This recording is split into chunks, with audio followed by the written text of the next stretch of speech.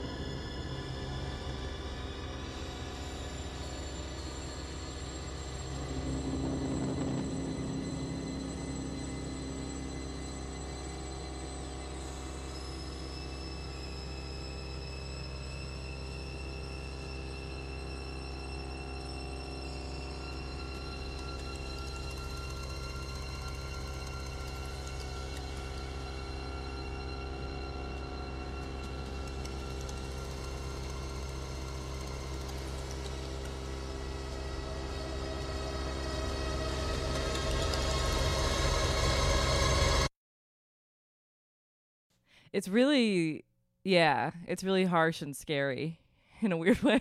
Yeah, so like don't reveal too much. Right. No state secrets or whatever. Molly, what's the question that I started the show?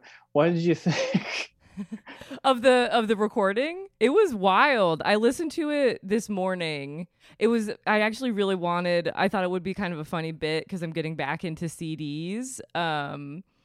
The buying and like burning of CDs, and like got a Discman and like because my computer obviously doesn't come with a CD drive because no one is doing that anymore. And so I was like, oh, it'd be sick if I could like rip this song and then like put it on, like burn it on a CD and then go like listen to it on a Discman. And I just like did not quite get it together to do that. But I listened to it at my like computer desk this morning. It was wild, honestly. Like it was very all encompassing. like it was very like a lot in a cool way. It made me think that I've maybe been listening to music too quietly lately because I'm worried about like damaging my ears, and I actually need to like turn it up because I feel like it sounded more immediate than other things that I've been listening to. Yeah, this was the loudest one of the whole season, at least. Okay, sick. Hell yeah, love to get that. Yeah. Love to get in on that. The drums were crazy when those kicked in. I wanted to ask, what kind of drums are you playing in this song, or someone else playing? These are actually fake drums. Okay. Mostly programmed, Okay. and done so in a way that's, instead of actually doing a proper loop, they're roughly copy and pasted, so they go in and out of sync with themselves and with the bass. Okay. Yeah, the bass and the drums end up being quite off time.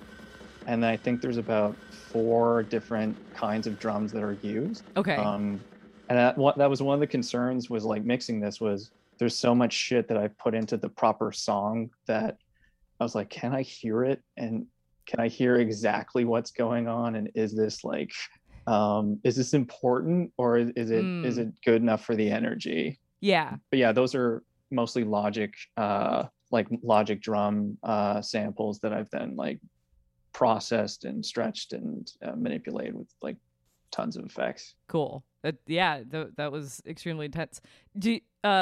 When you're making stuff like this, or when you're like working on it, how much, what is like the process of elimination, if when you're listening to things back, like if you're, for example, deciding if something like works or not, how like attuned are you in like playing things back to like understanding what is even like happening?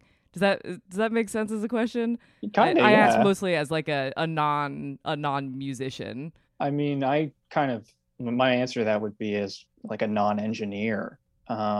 This was also one of the oldest tracks from this like album. I remember writing it, and I remember having separate things that I wanted in the track, like wanting this chord progression that I think I had in my mind from like Kid A era Radiohead. And then having this finger picked kind of thing, just because it felt like it needed some sort of movement or some sort of pace. And then I made a loop on the guitar, like properly recorded loop, and it cut off at a certain point, and it sounded very awesome and like heavy, and it was like wow, wow, like out of its own way. And I really wanted that in there as the chorus. Like originally the chorus had no words, it was just noise and horror. I was showing it to my buddy who was working with me on an EP we released in this project, like for the same band in 2018. And he was like engineering and mastering the tracks on that. And I showed that like this song to him. I was like, what do you think? And he goes, that frequency is too loud and it hurts. Yeah. Yeah. And that like, he's such a close friend that he can say something like that and like know it's going to cut deeply into my being, that like I really fucking wanted that quality and that tone. He's like, no, just take it out. It's gotta. Wow, I like this like sense of physical responsibility for one's health. I feel like there are other people who'd be like, yeah, good. Yeah, those are like me. I want them to hurt. That's the whole point. I was actually gonna make some joke about like processing trauma or something, but I feel like. So like in my real life edit videos, and that interface is like, you basically just see like a bunch of like building blocks on top of each other that represent like clips or like audio or effects or like animations or whatever. Like in you making that song, like how many levels and like layers are we looking at in the software that you are using? If I counted all of the stuff that's in Monitor, the vocal song, probably like 60. Damn. Yeah. Like that, I just feel okay. Maybe this is, but like follow-up question is like, that feels so not like mathematical, but kind of that you have to kind of pay attention to like logic and organization of like how you like structure like a project like this. Does that feel at odds with creating music, or does that feel like exactly the same brain as creating music?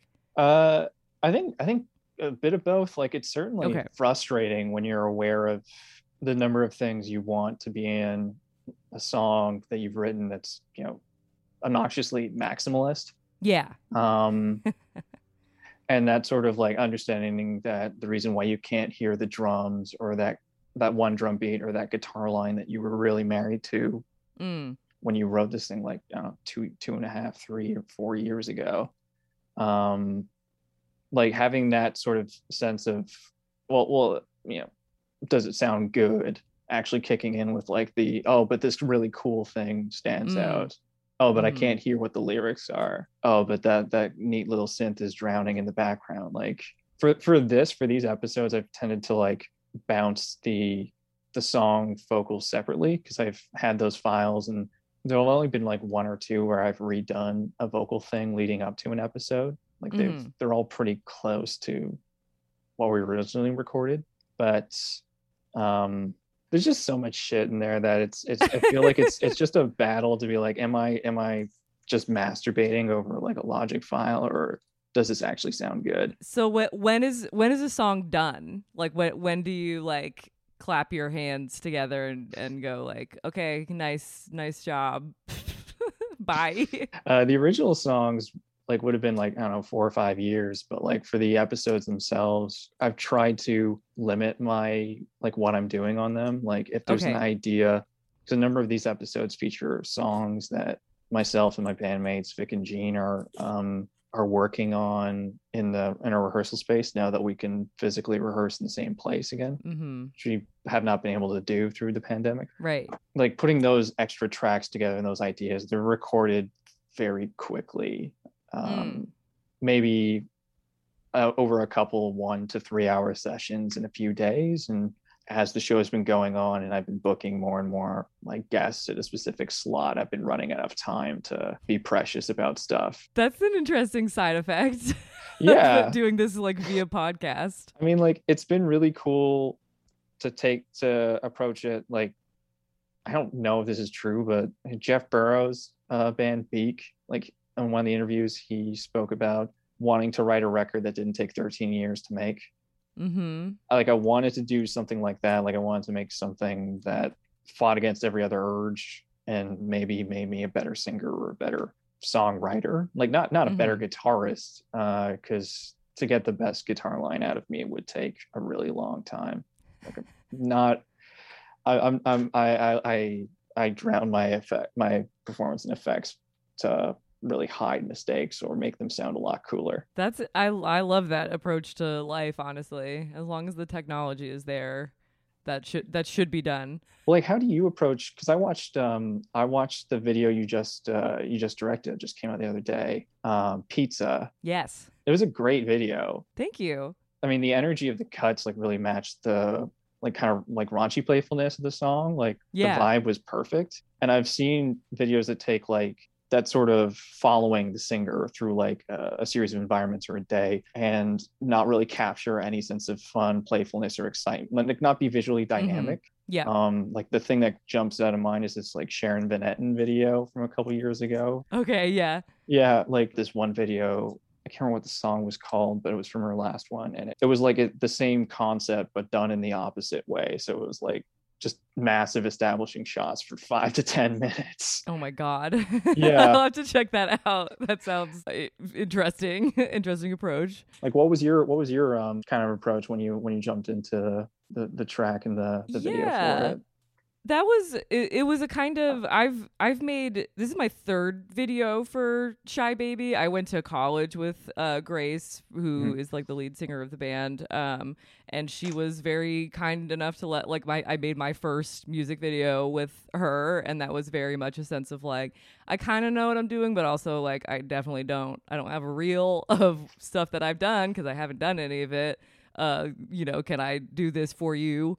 And they were like, yeah, that's great. We'd already kind of had a sense of like working together and comfort levels and stuff. And I think the only thing, we want to do something that could be shot kind of quickly, not expensive, that didn't require like a lot of setups or a lot of like fussing. And I think that the more videos I make, that's kind of my style at the end of the day, is like, I'm not a cinematographer. I know there are so many of those people who can like fuss. I remember when one of my first video production jobs was at Thrillist, and which is like a website for food and drink recommendations and like travel and stuff. And I was associate producing, and my producer was also like, he would direct shoots, and he had like a ton of experience shooting. And like, I swear to God, we were filming something that was like 5 pumpkin beers like to try, and we were in a studio, and he was fussing with the light for like 3 hours, to the point where I was like, what the hell? But you know what? It looked so good. Like, it honestly looked commercial level good. Yeah. And that's a whole thing that you can do, is like fuss forever, be a super perfectionist, create something that is like totally controlled and you know exactly what's going to happen. I don't have those skills, and I don't know if I could ever get them. I've definitely gotten better, but I'm much better at kind of doing like run and gun documentary style, like let's just try to like capture a moment as opposed to make it perfect. And then that comes into the edit, and that's the only thing I wanted to do in that video, was like I don't want it to be boring, because there are there's a lot of like DIY videos these days, and so sometimes the point is to be boring. I think there's a lot of videos that are more like, let's have a vibe, and it's more like a chill out thing, like a visualizer. But I was like, if this is going to be a super cheap production, let's at least like make it like interesting and dynamic. And then fun accidents kind of kept happening when I was cutting it together. I didn't really have a vision, like it wasn't storyboarded or anything like that. And so I think kind of maybe similarly to how music production gets kind of constructed on your end, I would just kind of do shit that was random and then be like, that looks cool, let's keep it. And which again is like, there's a whole way of editing that's, we plan the shots and they're going in this order, yada yada, and I'm much more chaotic, I guess, in how things get put together. But I think it turns out okay, I think, in the end. And it's the music is very like dive bar, rock and roll, punk rock kind of thing. So it needed that energy to match, whether it's, just eating pizza in like a weird abandoned alleyway. Yeah, we did her roof at like sunrise, which would have been like 5 a.m. at the time we shot, I think. And then we did the night shot was in my neighborhood, which is in Gowanus in Brooklyn, which is like, it's just the perfect kind of garbagey, destroyed, definitely getting more and more developed, but just like there are all these areas that are just these weird dead ends that have like graffiti and crabgrass, and like I love it. Every like little dead end, I'm like, oh shit, this looks like a cool place to like act like a weirdo on camera. So yeah, it was like 2 hours in the morning and like 2 hours at night. It was like just fucking awesome. Thank you so much. That's my critical take on things. It rocks, is dope, is fucking awesome. I'm also I have a hard time kind of drilling down on like when things are good. There was a different life where I was like trying to write music reviews when I first like got like senior year of college, and then like the first year of getting out of college, and it's really hard to describe things. I'm just like, I don't know, man. It rocks. I was having trouble getting adjectives to line up without sounding like completely overwritten and pretentious, which I definitely did, because that was the vibe. Was it for any like major publication, or was it like independent zines? I wrote for Prefix magazine. Do you remember that or are familiar with that? No. It was definitely not the biggest site, but it was definitely they had a bunch of writers, some of whom, I'm like chuffed to see have like gone on to real like writing careers. And I'm like, okay, cool. So it was like an incubator that I was like part of it in some way. But it was like one guy basically running it, and I got paid $2 per news post and $10 an album review. And I was like, hell yeah, I'm getting paid for my writing.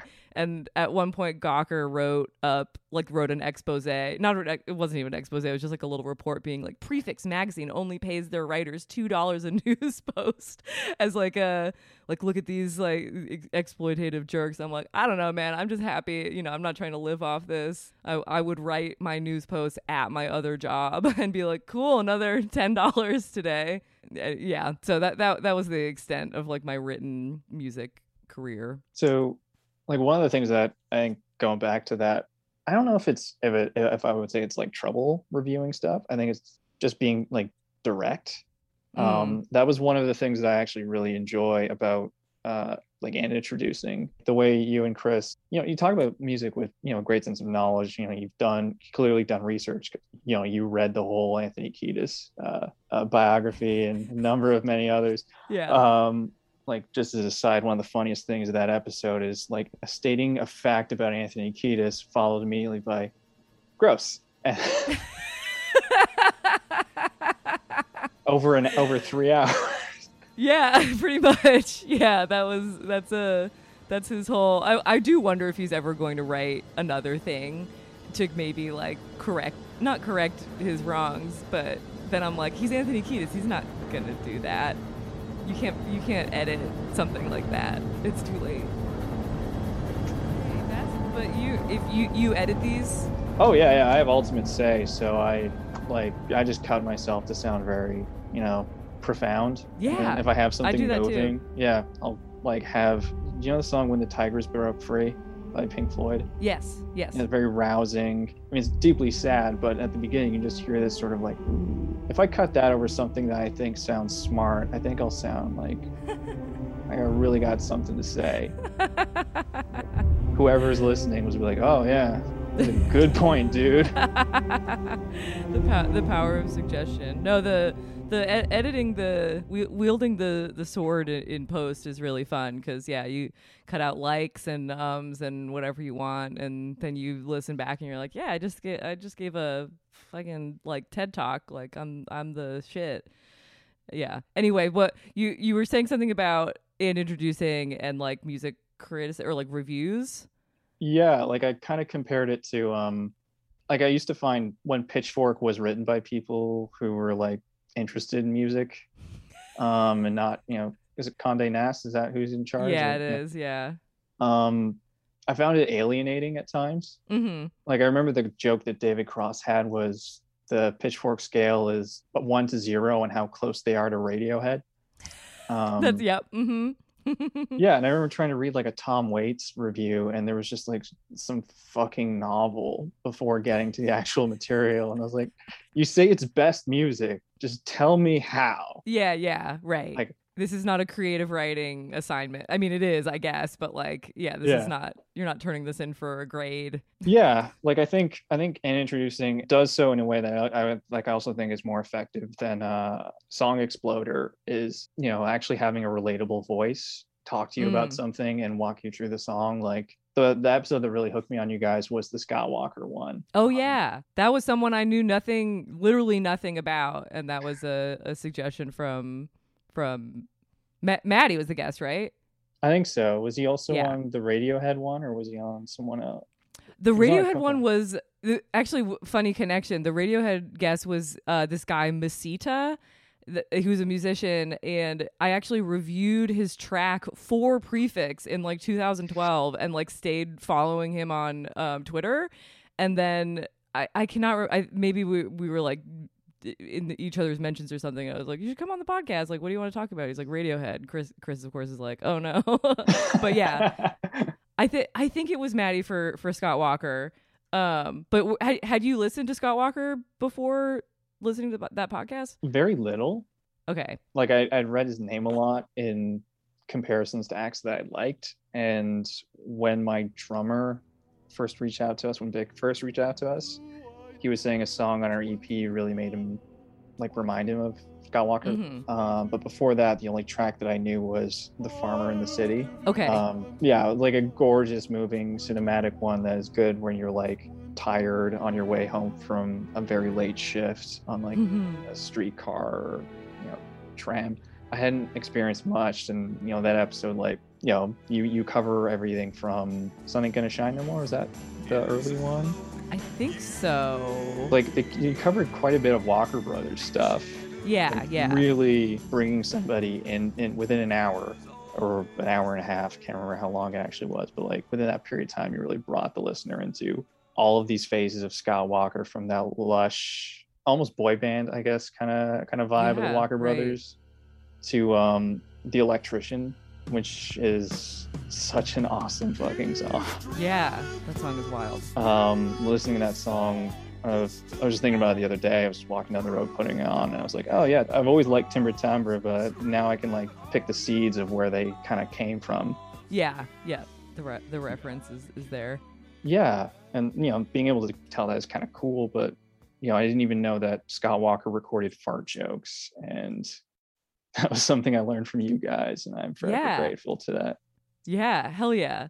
No, that honestly now, because you had recorded the music that you're debuting this podcast a few, like 3 years ago or something. Probably 2018, maybe 17. I think 18. Yeah, because I do think like listening to some of the later Scott Walker stuff that is just so like it's like not, it kind of like takes you on this like crazy emotional journey, and it's like so much more abstract than the stuff that he did. Abstract is the word I'm looking for. Like in the 60s and somewhat in the 70s, it was much more like legible, and you kind of like knew exactly what was going on, and then he just got into much more like mood things, and so I see a connection there of what I listened to today, that sort of or also the not afraid to being like a little dark, a little creepy.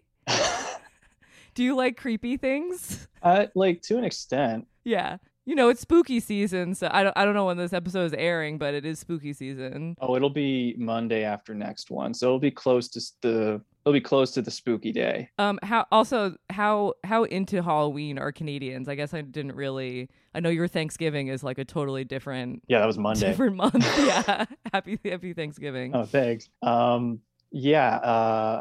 I think we're pretty into it. I'm 33 and I don't have kids, so I've kind of drifted away. I think once or twice we've had, you know, families with young kids in the apartment building come by, so we buy like, you know, a box of candy, and there's like one really adorable kid who's shy dressed up as like a Ninja Turtle, and yeah, maybe one more of those in 1 or 2 years, but it's mostly folks our age and seniors in the building, so we're not getting a lot of like trick-or-treaters.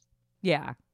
Trick-or-treat culture in New York City is like weird, because there's definitely, I think they do it by like building, and you know, there's like more family friendly buildings, but like we live in an apartment with like there's one other unit, so like I don't think there's not quite the knocking on someone's stranger's door culture in New York City.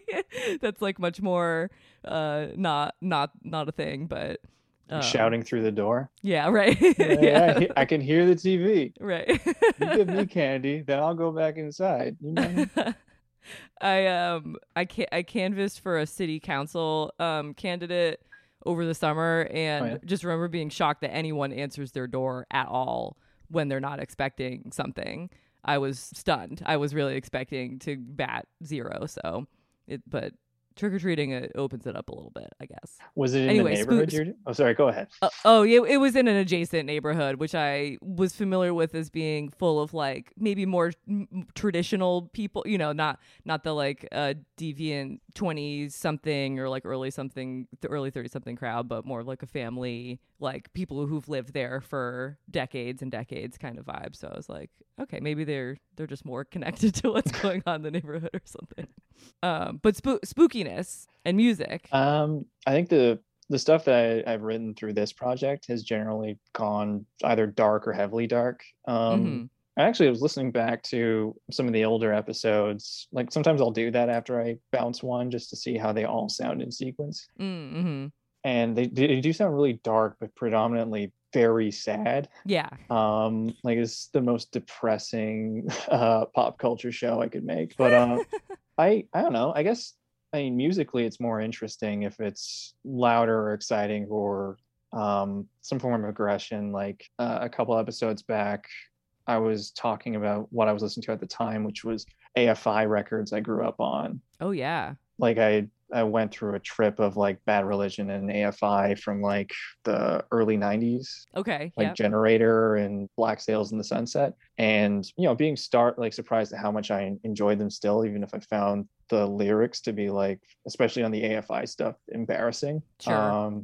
Yeah, like, I was a kid, so at the time it was awesome, but like the energy was cool and it was heavier and darker, and I sort of saw like, oh, that's why I might have been more acceptable to in university, like Nick Cave or like I'm looking at my posters right now. I got like just for like reference. Like, oh yeah. Mm-hmm. It's like what band am I trying to reference? Yeah, like Nick Cave was a huge one through that period into now, and the weirder Radiohead stuff, which like I guess I would consider like Amnesiac would probably be like certainly their darkest sounding one. Yeah.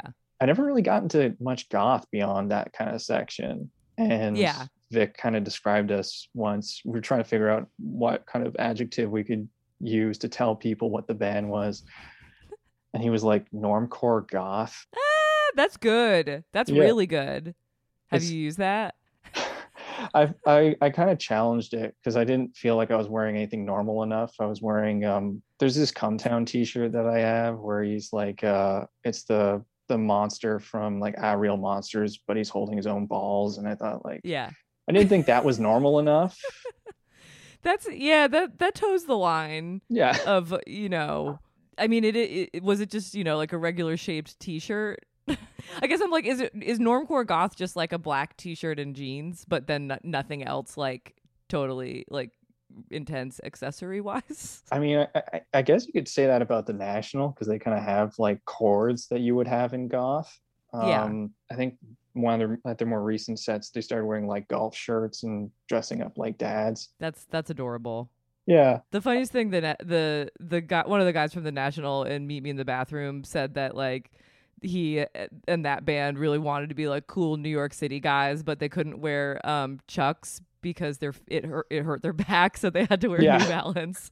I'm like, that totally describes that completely like positions the National in that scene is like they're New Balance guys. They're not gonna dress like the Ramones. It's not gonna happen. Yeah, and I don't know. I guess none of us really thought that much about fashion. We just kind of liked the music that we liked, and when one of us would just bring in an idea, just try and figure out how to, not necessarily how to make it sound like what we already sound like, but more of a just what stays interesting.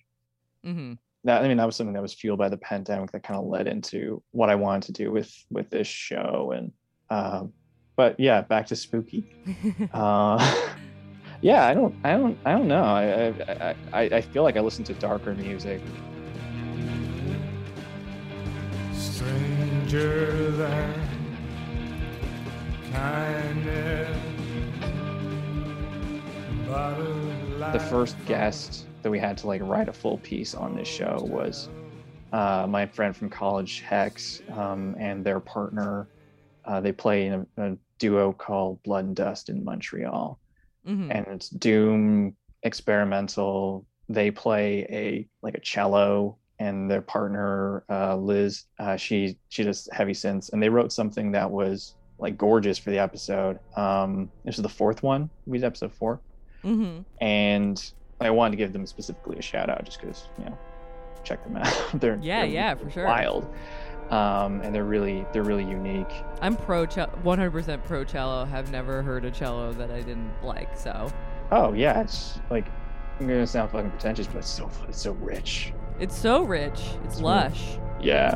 And then you get a distorted cello. You listen to Cursive ever? No. Cursive is perfect. That is like the they're like emo.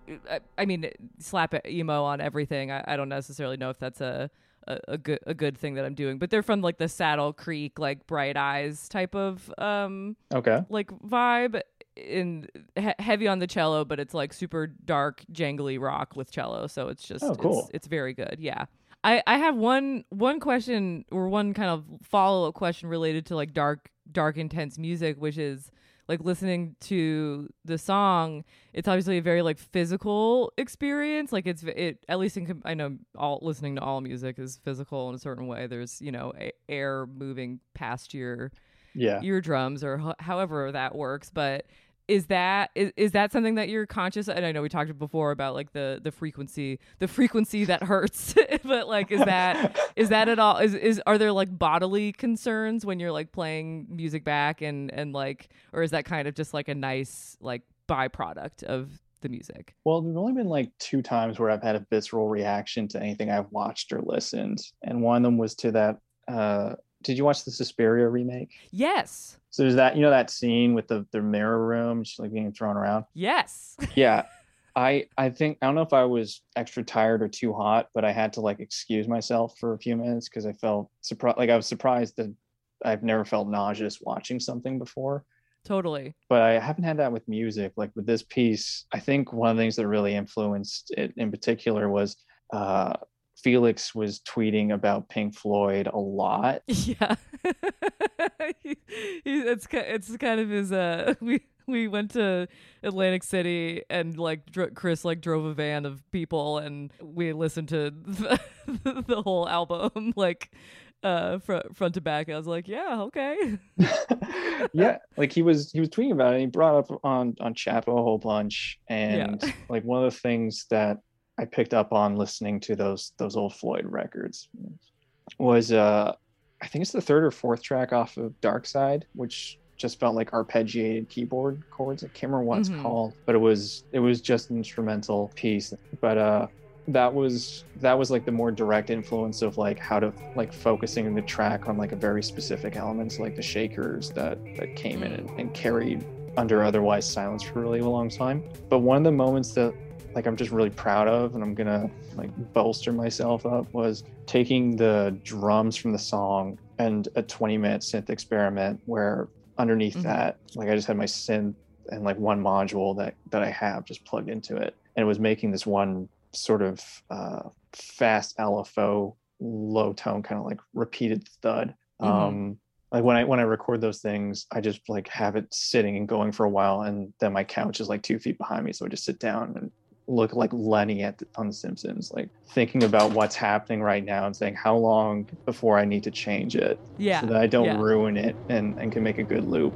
But there's one moment just before the song where it went from this Floydy thudding low tone into the drums, and they were like, it was just a happy accident that they played pretty much the same rhythm. And like I cut this one night 3 weeks ago, I think 3 or 4 weeks ago, and then went for a walk at the waterfront by my apartment. But listening to that and just catching it as like a transition that was not planned, and it was one of those things, ooh, that's nice. That's saying it. That's what it's all about. I love an unplanned moment.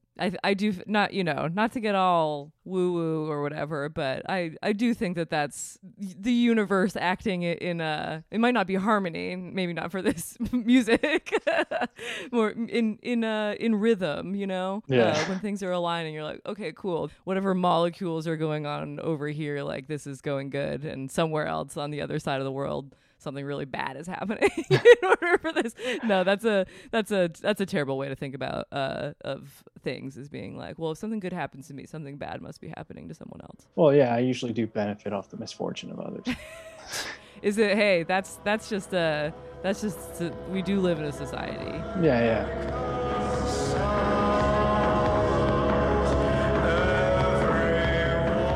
I was like, yeah, all right, I haven't listened to this in a really long time, and I think one of the reasons why I didn't was, I think people were also tweeting about that, having your 20 or 15-year-old phase where you're really into Pink Floyd. Totally. And then feeling like that's in the past or that's tied to your juvenileness, and it's not you as an adult, if that makes sense. Right. Sure. Which is something that, like, he unlocked with this, because I ended up listening back to, like, Wish You Were Here, and like that song in particular having probably like one of the most like moving vocal performances. And set of lyrics. Like, I would put that lyric above most things that Bob Dylan has done in that song, just for the simplicity and emotional impact of it, except for maybe Idiot Wind. But yeah, Felix was tweeting about it a lot, and I had it going through my mind, and the things that I was listening to in the samples from this music episode, before the stuff that Gene, our bassist, did. Like, he really likes this song, so I sent him the stems, and he wrote the really horrifying piece that plays mostly in the beginning. Okay, great. He mixed that out of all of these things and then forgot about it. So when I sent him the final piece, I was like, "You cool with this?" He's like, "Yeah, I couldn't sleep last night." Yeah, he listened to it twice and went to bed. Oh my god. Yeah. Yeah, no, that's no good. I always, whatever I watch or I mostly watch visual programs, but I have to dial things down. I cannot go to sleep right after watching really intense TV. I always have to watch like a recipe video on YouTube. Kittysaurus is good for that. It's nuts, but it's really entertaining for that. Wait, what is this? Kittysaurus is actually, I'm just gonna share my screen. Yeah, please. All right, Kittysaurus. There's like 3 channels. Oh, already like the strategizing of the content strategy. Oh yeah, that's good. That's how you know it's good. They have 3 channels. It's this. I think this lady's based in South Korea. She's got 10 cats. She started out with 7, and at one point she got like 3 more. There are 3 numbers of cats. There's 1 cat, 2 cats, and then just like the rest of between 3 and 100, and it's all the same. Yeah, I'm actually preparing this time on the one we had with Robin. I had like all these tabs open, and oh no, that's so vulnerable. Yeah, I was like, I don't think she paid attention to anything, but it's still just like, fuck. All right. Oh my goodness. Can you hear this as well? I can not hear it, but I assume some sort of playful like piano music or something is playing. Yeah, how do I change it to get the sound on? If I recall correctly, when you're sharing screen, there might be like advanced, and it's like share sound. Okay, let's take a look at that. Share options. You're not seeing the share controls, right? You're just seeing a lady pour. No, just the lady pour a bunch of water into a bunch of trays. That's correct. I'm gonna redo this to make sure you can experience the full thing. Sweet. There we go. Oh yeah, got it. Yeah. Okay. We don't need to have the whole 4 minutes and 14 seconds, but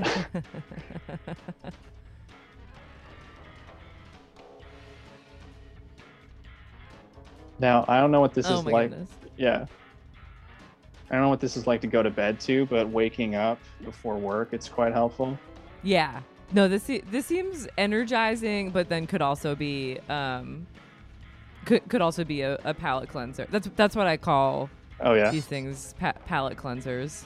I mean, if I slow it down, it might be a good palate. Like, that's good to go to bed to, right? And if you need to wake up and go to a show. Oh, hell yeah. Oh, wow. These cats really don't want to get wet. Well, they're cats, dude. There's one, I gotta try and skip ahead because there's one really stubby guy. Yeah, these are very finely formed cats. They look well groomed and cared for.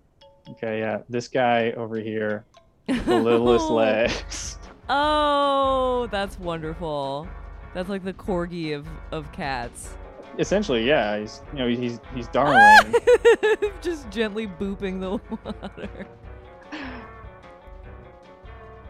He also eats everything. I think this will be like a nice jarring transition after the song. It's just to go talking about cats and have this little rockabilly music playing in the background. Oh, totally.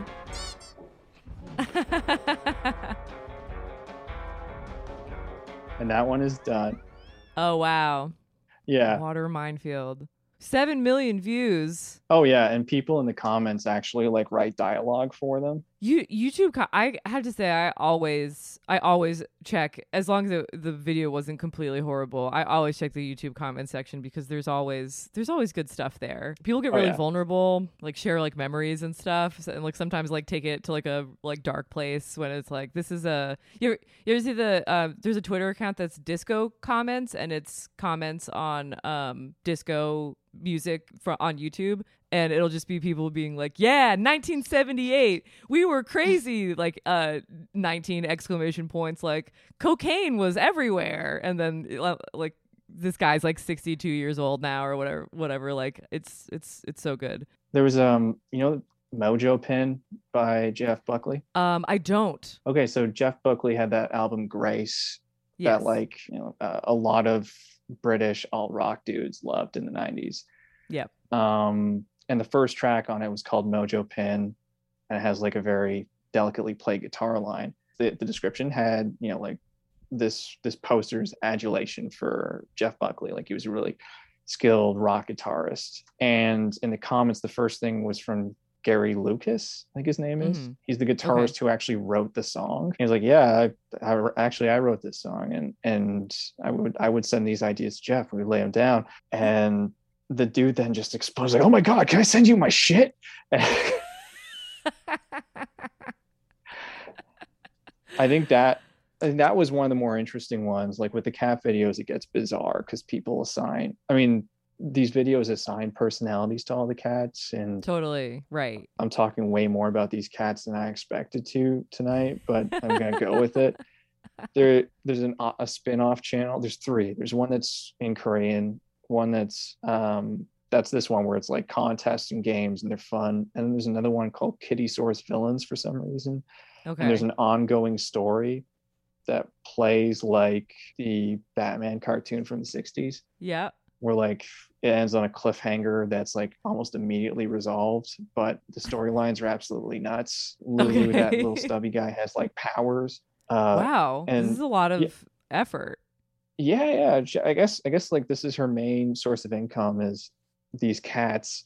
She does voices for them as well, and they recently added animation for when they couldn't get stuff like the cats to do stuff. They just hired an animator to do it instead. Wow, this is amazing. Referencing not being able to get cats to do stuff, Chris and I went to the New York State Renaissance Fair a couple weeks ago. They had lots of like performances throughout the day scheduled in different locations, and there was an act called Cirque du Sewer, and it was a girl who's like an acrobat dancer.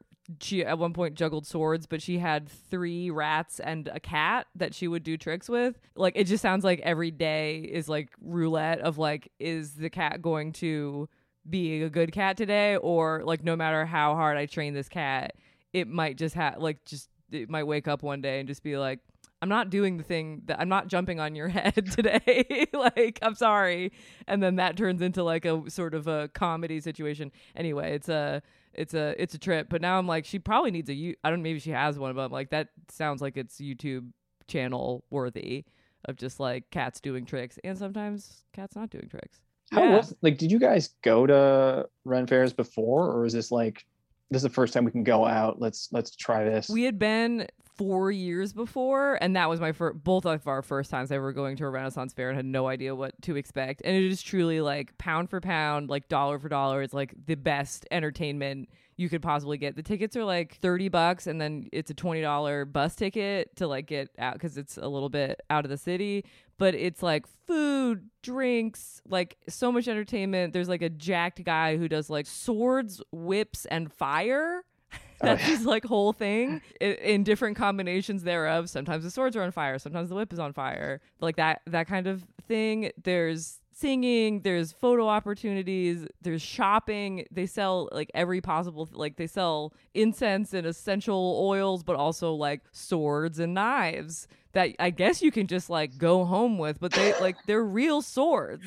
and it's extremely entertaining. And I feel like people sometimes think I'm like taking the piss. I'm like, no, it's like genuinely fun. It's in like a like cute little like village. Like it's a that's the other thing is it's like a permanently built structure that like it's not like tents and stuff, which would give it that like State Fair vibe. It's like a permanent like wooden village with like little baby castles and shit. It's so good. Anyway, highly recommend. Okay. As a musical experience, it's great.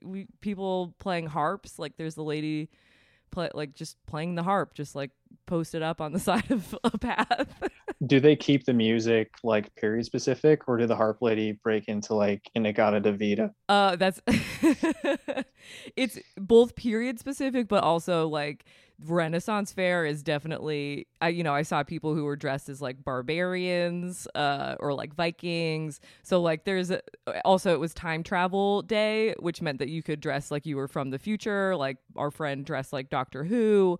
So like it's Renaissance is really, it's not like fully specific to that period. There's like anything from I guess the beginning of time to a million years in the future, and you would still it's more like a con in that way, like a Comic-Con type of thing. You could also just like if you're like I just want to dress like C-3PO, you could do that, and that would be fine. But well, I had something else that I wanted to say about music timeliness. Oh.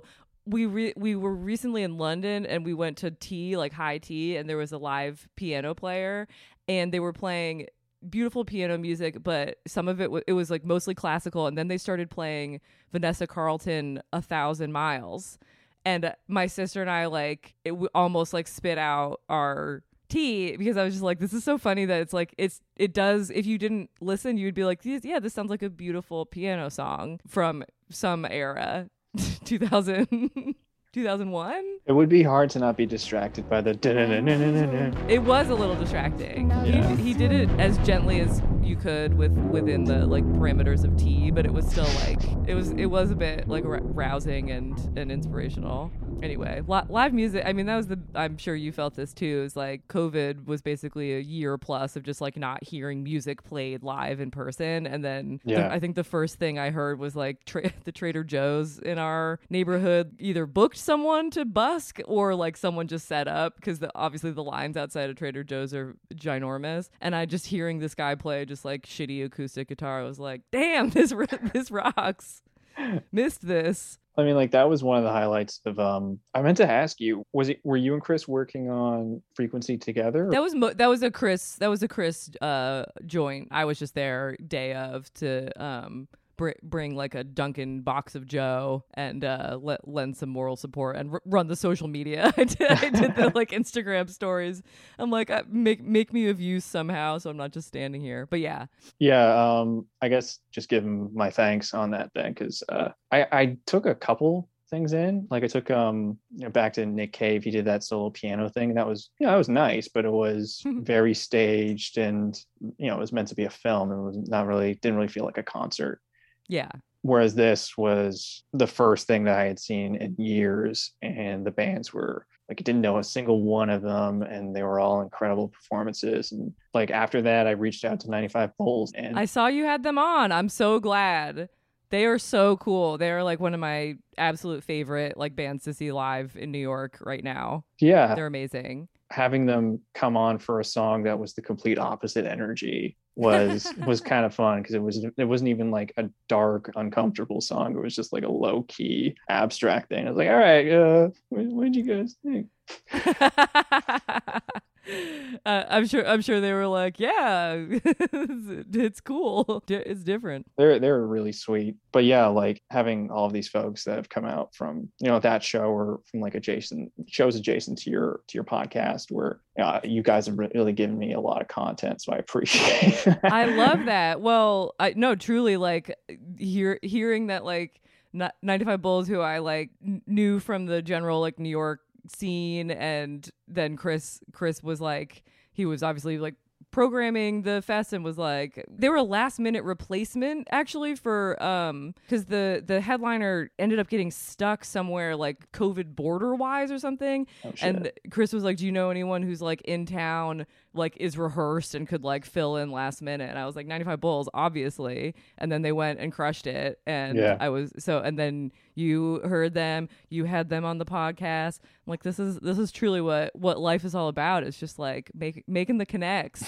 Seriously. And not in like a like, ooh, got, you know, not in like a superficial way, but the older I get, I'm like, this is all there is, honestly. Yeah. Like the illusions of like fame or popularity, or even like the idea of being satisfied creatively ultimately with the work that you do, I'm like, those are things that I'll chase and think about, but it's personal connections is where it's at, honestly. Stranger than kindness, bottled light from hotels, spilling in. Do you have any more videography projects coming up? Do I? I'm trying to start shooting a new thing that I have to figure out what it is and where it's going to live. But obviously I miss live music videography a ton during COVID and wanted to get back into that and create kind of like a show where it's footage of live music in like New York venues, but then also like interviewing people, like interviewing musicians, interviewing the lighting person, interviewing like someone who might have covered the show for media, stuff like that, or like someone who maybe like made the art that got projected on the wall behind the band, and like kind of do like a show that's about how much work goes into one gig that lasts like 2 hours. So that's in its very like early stages of feeling it out. That's the main focus of energy at the moment. It's one of the things where I'm like, I'm really I need to get better at, maybe this might actually be something interesting to ask you, is like collaborating with your bandmates. Like, do you feel that that's what is the mood when you're trying to collaborate on something? Like, do you feel like everything needs to be aligned vibe wise in order for it to go off, or do you think it takes a lot more work than that? No, it's usually I don't feel confident when I hear their stuff there, because like Gene is a wildly creative guy who just tucks away for a couple of weeks and then sends me something like the piece that started this track. And Vic, on the other hand, is again like another kind of cliche you'd hear some asshole talk about on something like more legitimate. He devours and breathes and lives in music and has very specific, incredibly creative ideas that are far beyond my capabilities as somebody who sings and plays guitar at the same time. Yeah, that's so interesting. It doesn't make you feel like, oh shit, cool, something to live up to? Is it like imposter syndrome-y? I get that more from talking about what I was inspired by. And then that, like, the being shitty at music is just like a reminder that I need to practice more. Yeah.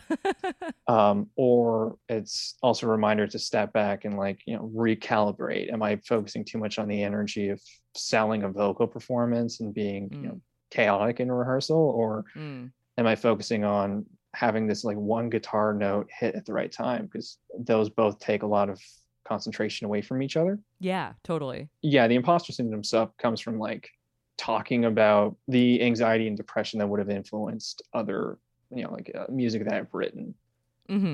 After talking about for so long, you can feel like you're full of shit, or that you're trying to like practice radical honesty. And it feels like you've engaged in something that is now trademarked and hashtagged, and you're not. Like, you're doing something that sounds like it, like your music sounds like it's coming from you in that regard, but it can feel gross and product-y as opposed to like something I'm satisfied and excited about. Yeah, that makes sense. I can see that. Does it help? Like, I guess maybe secondary question is like, is the urge for you to like, if you put, obviously not because you're making a podcast about putting out this music, but like, do you ever wish that you would put out music and then just be like, this is just what it is? Like, I don't want to think about it again, or like, I don't want to like engage with it again? To an extent, like I feel like I'm saying to an extent a lot, because that's just such an easy way to start an answer. You can cut it in post. Yeah. Good reminder. Thank you.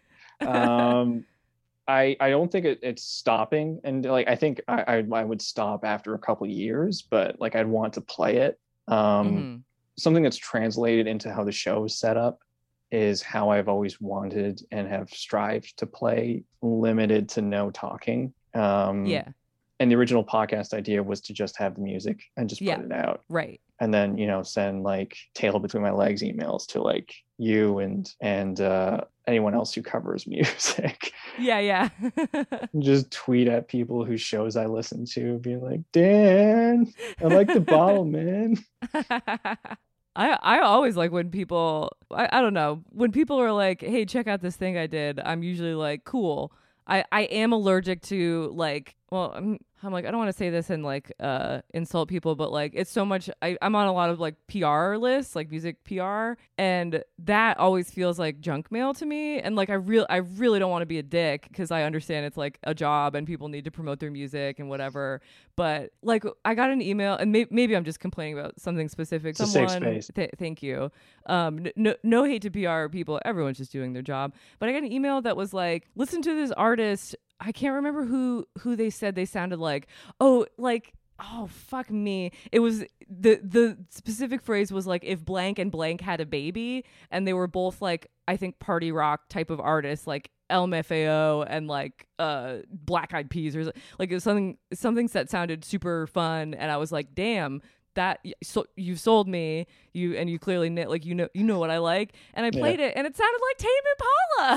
Like the band did not sound party rock at all. I was expecting something that like was super like catchy and intense and like electro or something and fun, and it was just like chill wave, and I was like, I have been duped and bamboozled. This is all to say, this is a very elaborate way of saying, when people send me music, especially like music that they've made or like a podcast that they've made or whatever, I'm always like, great, I'm glad it's like coming from you rather than someone who I don't know, who doesn't know me, who like I get so many emails for introducing, being like, can we book this musician on your show? And I'm like, this is not like an interview show. Like this is like I read a book and then we talk about it. Like, do they have a book that they like? Just the kind of generic deluge of emails. So personal recommendations, I'm like, great, yeah, that's one of my favorite things ever, is like hearing that someone cares about something that they made or that someone else made and they want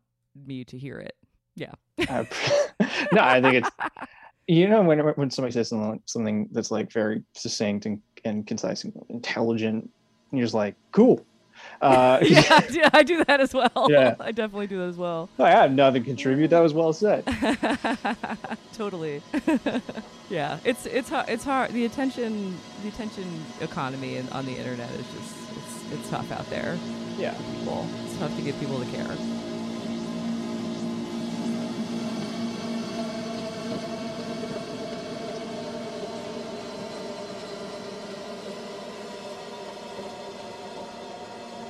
You've had some sick. I saw you had Robin Hatch on. Yeah, she was the last one. The more people from Canada we have on, the more it does feel like everyone, like, you know, we had Robin on. I think Chris knew her from something, and then like I followed her on Twitter, and then I saw that her and like Josiah from Blink 155, I guess now it's just 155, were like tweeting at each other. I'm like, does everyone in Canada in the music scene know each other?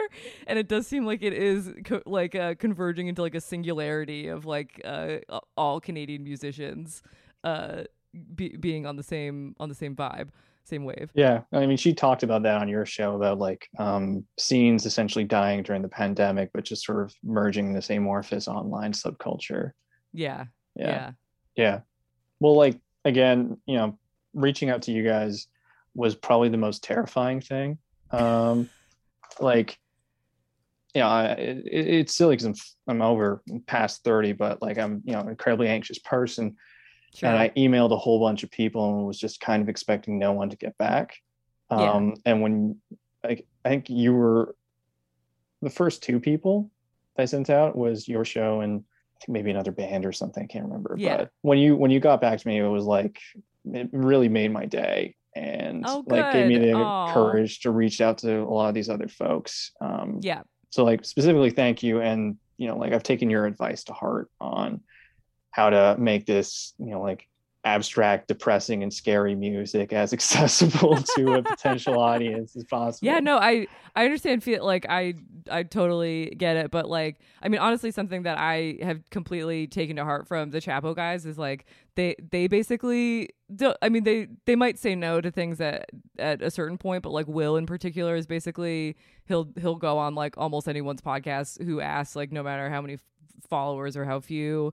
And I'm like, I just believe in that too. Like it's the who's that fucking guy from Fugazi, the guy whose name I mispronounced and everyone got mad at me. And now it's not Guy, it's the other guy. He has time to do, like, he did a elementary school like interview. Like, he went on some elementary. You ever seen Instrument, the documentary about Fugazi? No, my brother I think has told me about it a few times. He's big into Fugazi. Yeah, it's them on the road and doing all these things. But at one point, they literally go to like an elementary school, and like a fifth grader like interviews them for like their school like TV station. And I'm like, that's how I'm trying to be. I'm like, I want to do as much stuff as possible and like collaborate with as many people as possible. Life is simply too short, and it's a waste to think that one is like too like good for something. I'm like, who what? No way. So I really appreciate being asked, honestly. Well, thank you again. I guess one of the actual things I'm supposed to do in podcast, where can folks find you? Oh, hell yeah. Yeah. Where can they find me? I'm on Twitter so much. It's really bad. It's probably bad, but I'm having a blast, honestly. I know some people say Twitter is like, oh, it like rots my soul. I'm like, I'm having fun. At Miss Molly Mary is my Twitter. And Introducing is our podcast, my podcast with my co-host / husband Chris. That's found wherever fine podcasts are not sold.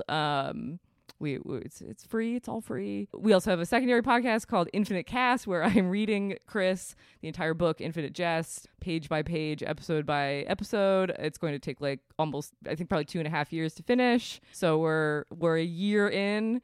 Those are the main places. Yeah, that's cool, where yeah. I'm found. I'll make a point to say this now that I'm going to link to all this stuff in the show notes, because back to my dislike of talking to the audience. I've never said check the show notes for links. Everything is in the show notes. You like something in an old episode, it's in the show notes as well. The show notes. Yeah. See, that's where I do love. I never had a college radio station, but I would go to my friends' stations, and we had to read PSAs, like legally or whatever. Like, and it was PSAs about like don't start forest fires, or like, you know, if you have a gambling problem, like help you figure it out. But I always love reading the PSAs, and that's now I realize that was just like podcasting type of behaviors, like, you know, check the show notes, like subscribe, you know, all that stuff. It's not easy though. Yeah. Well, like, again, thank you so much. It was fucking cool having you on, dude. Like, yeah, thank you so much for having me. It's an honor, truly. Yeah.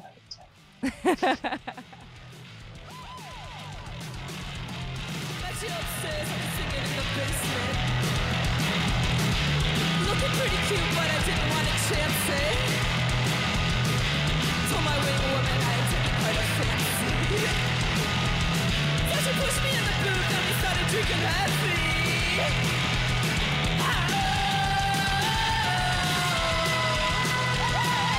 You said something about my hat. I said you gotta come through. You said something about my hat. I said you gotta come through. It's always macaroon. You little white. There's an oil coming over. Before you go back to Barcelona. In my little white, just know you're coming over. Charlie, but what's his name?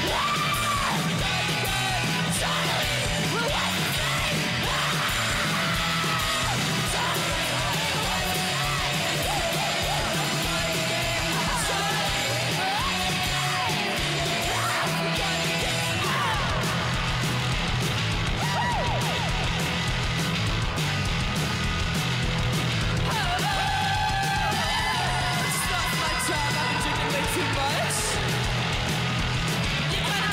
Strange how I'm not always this strong.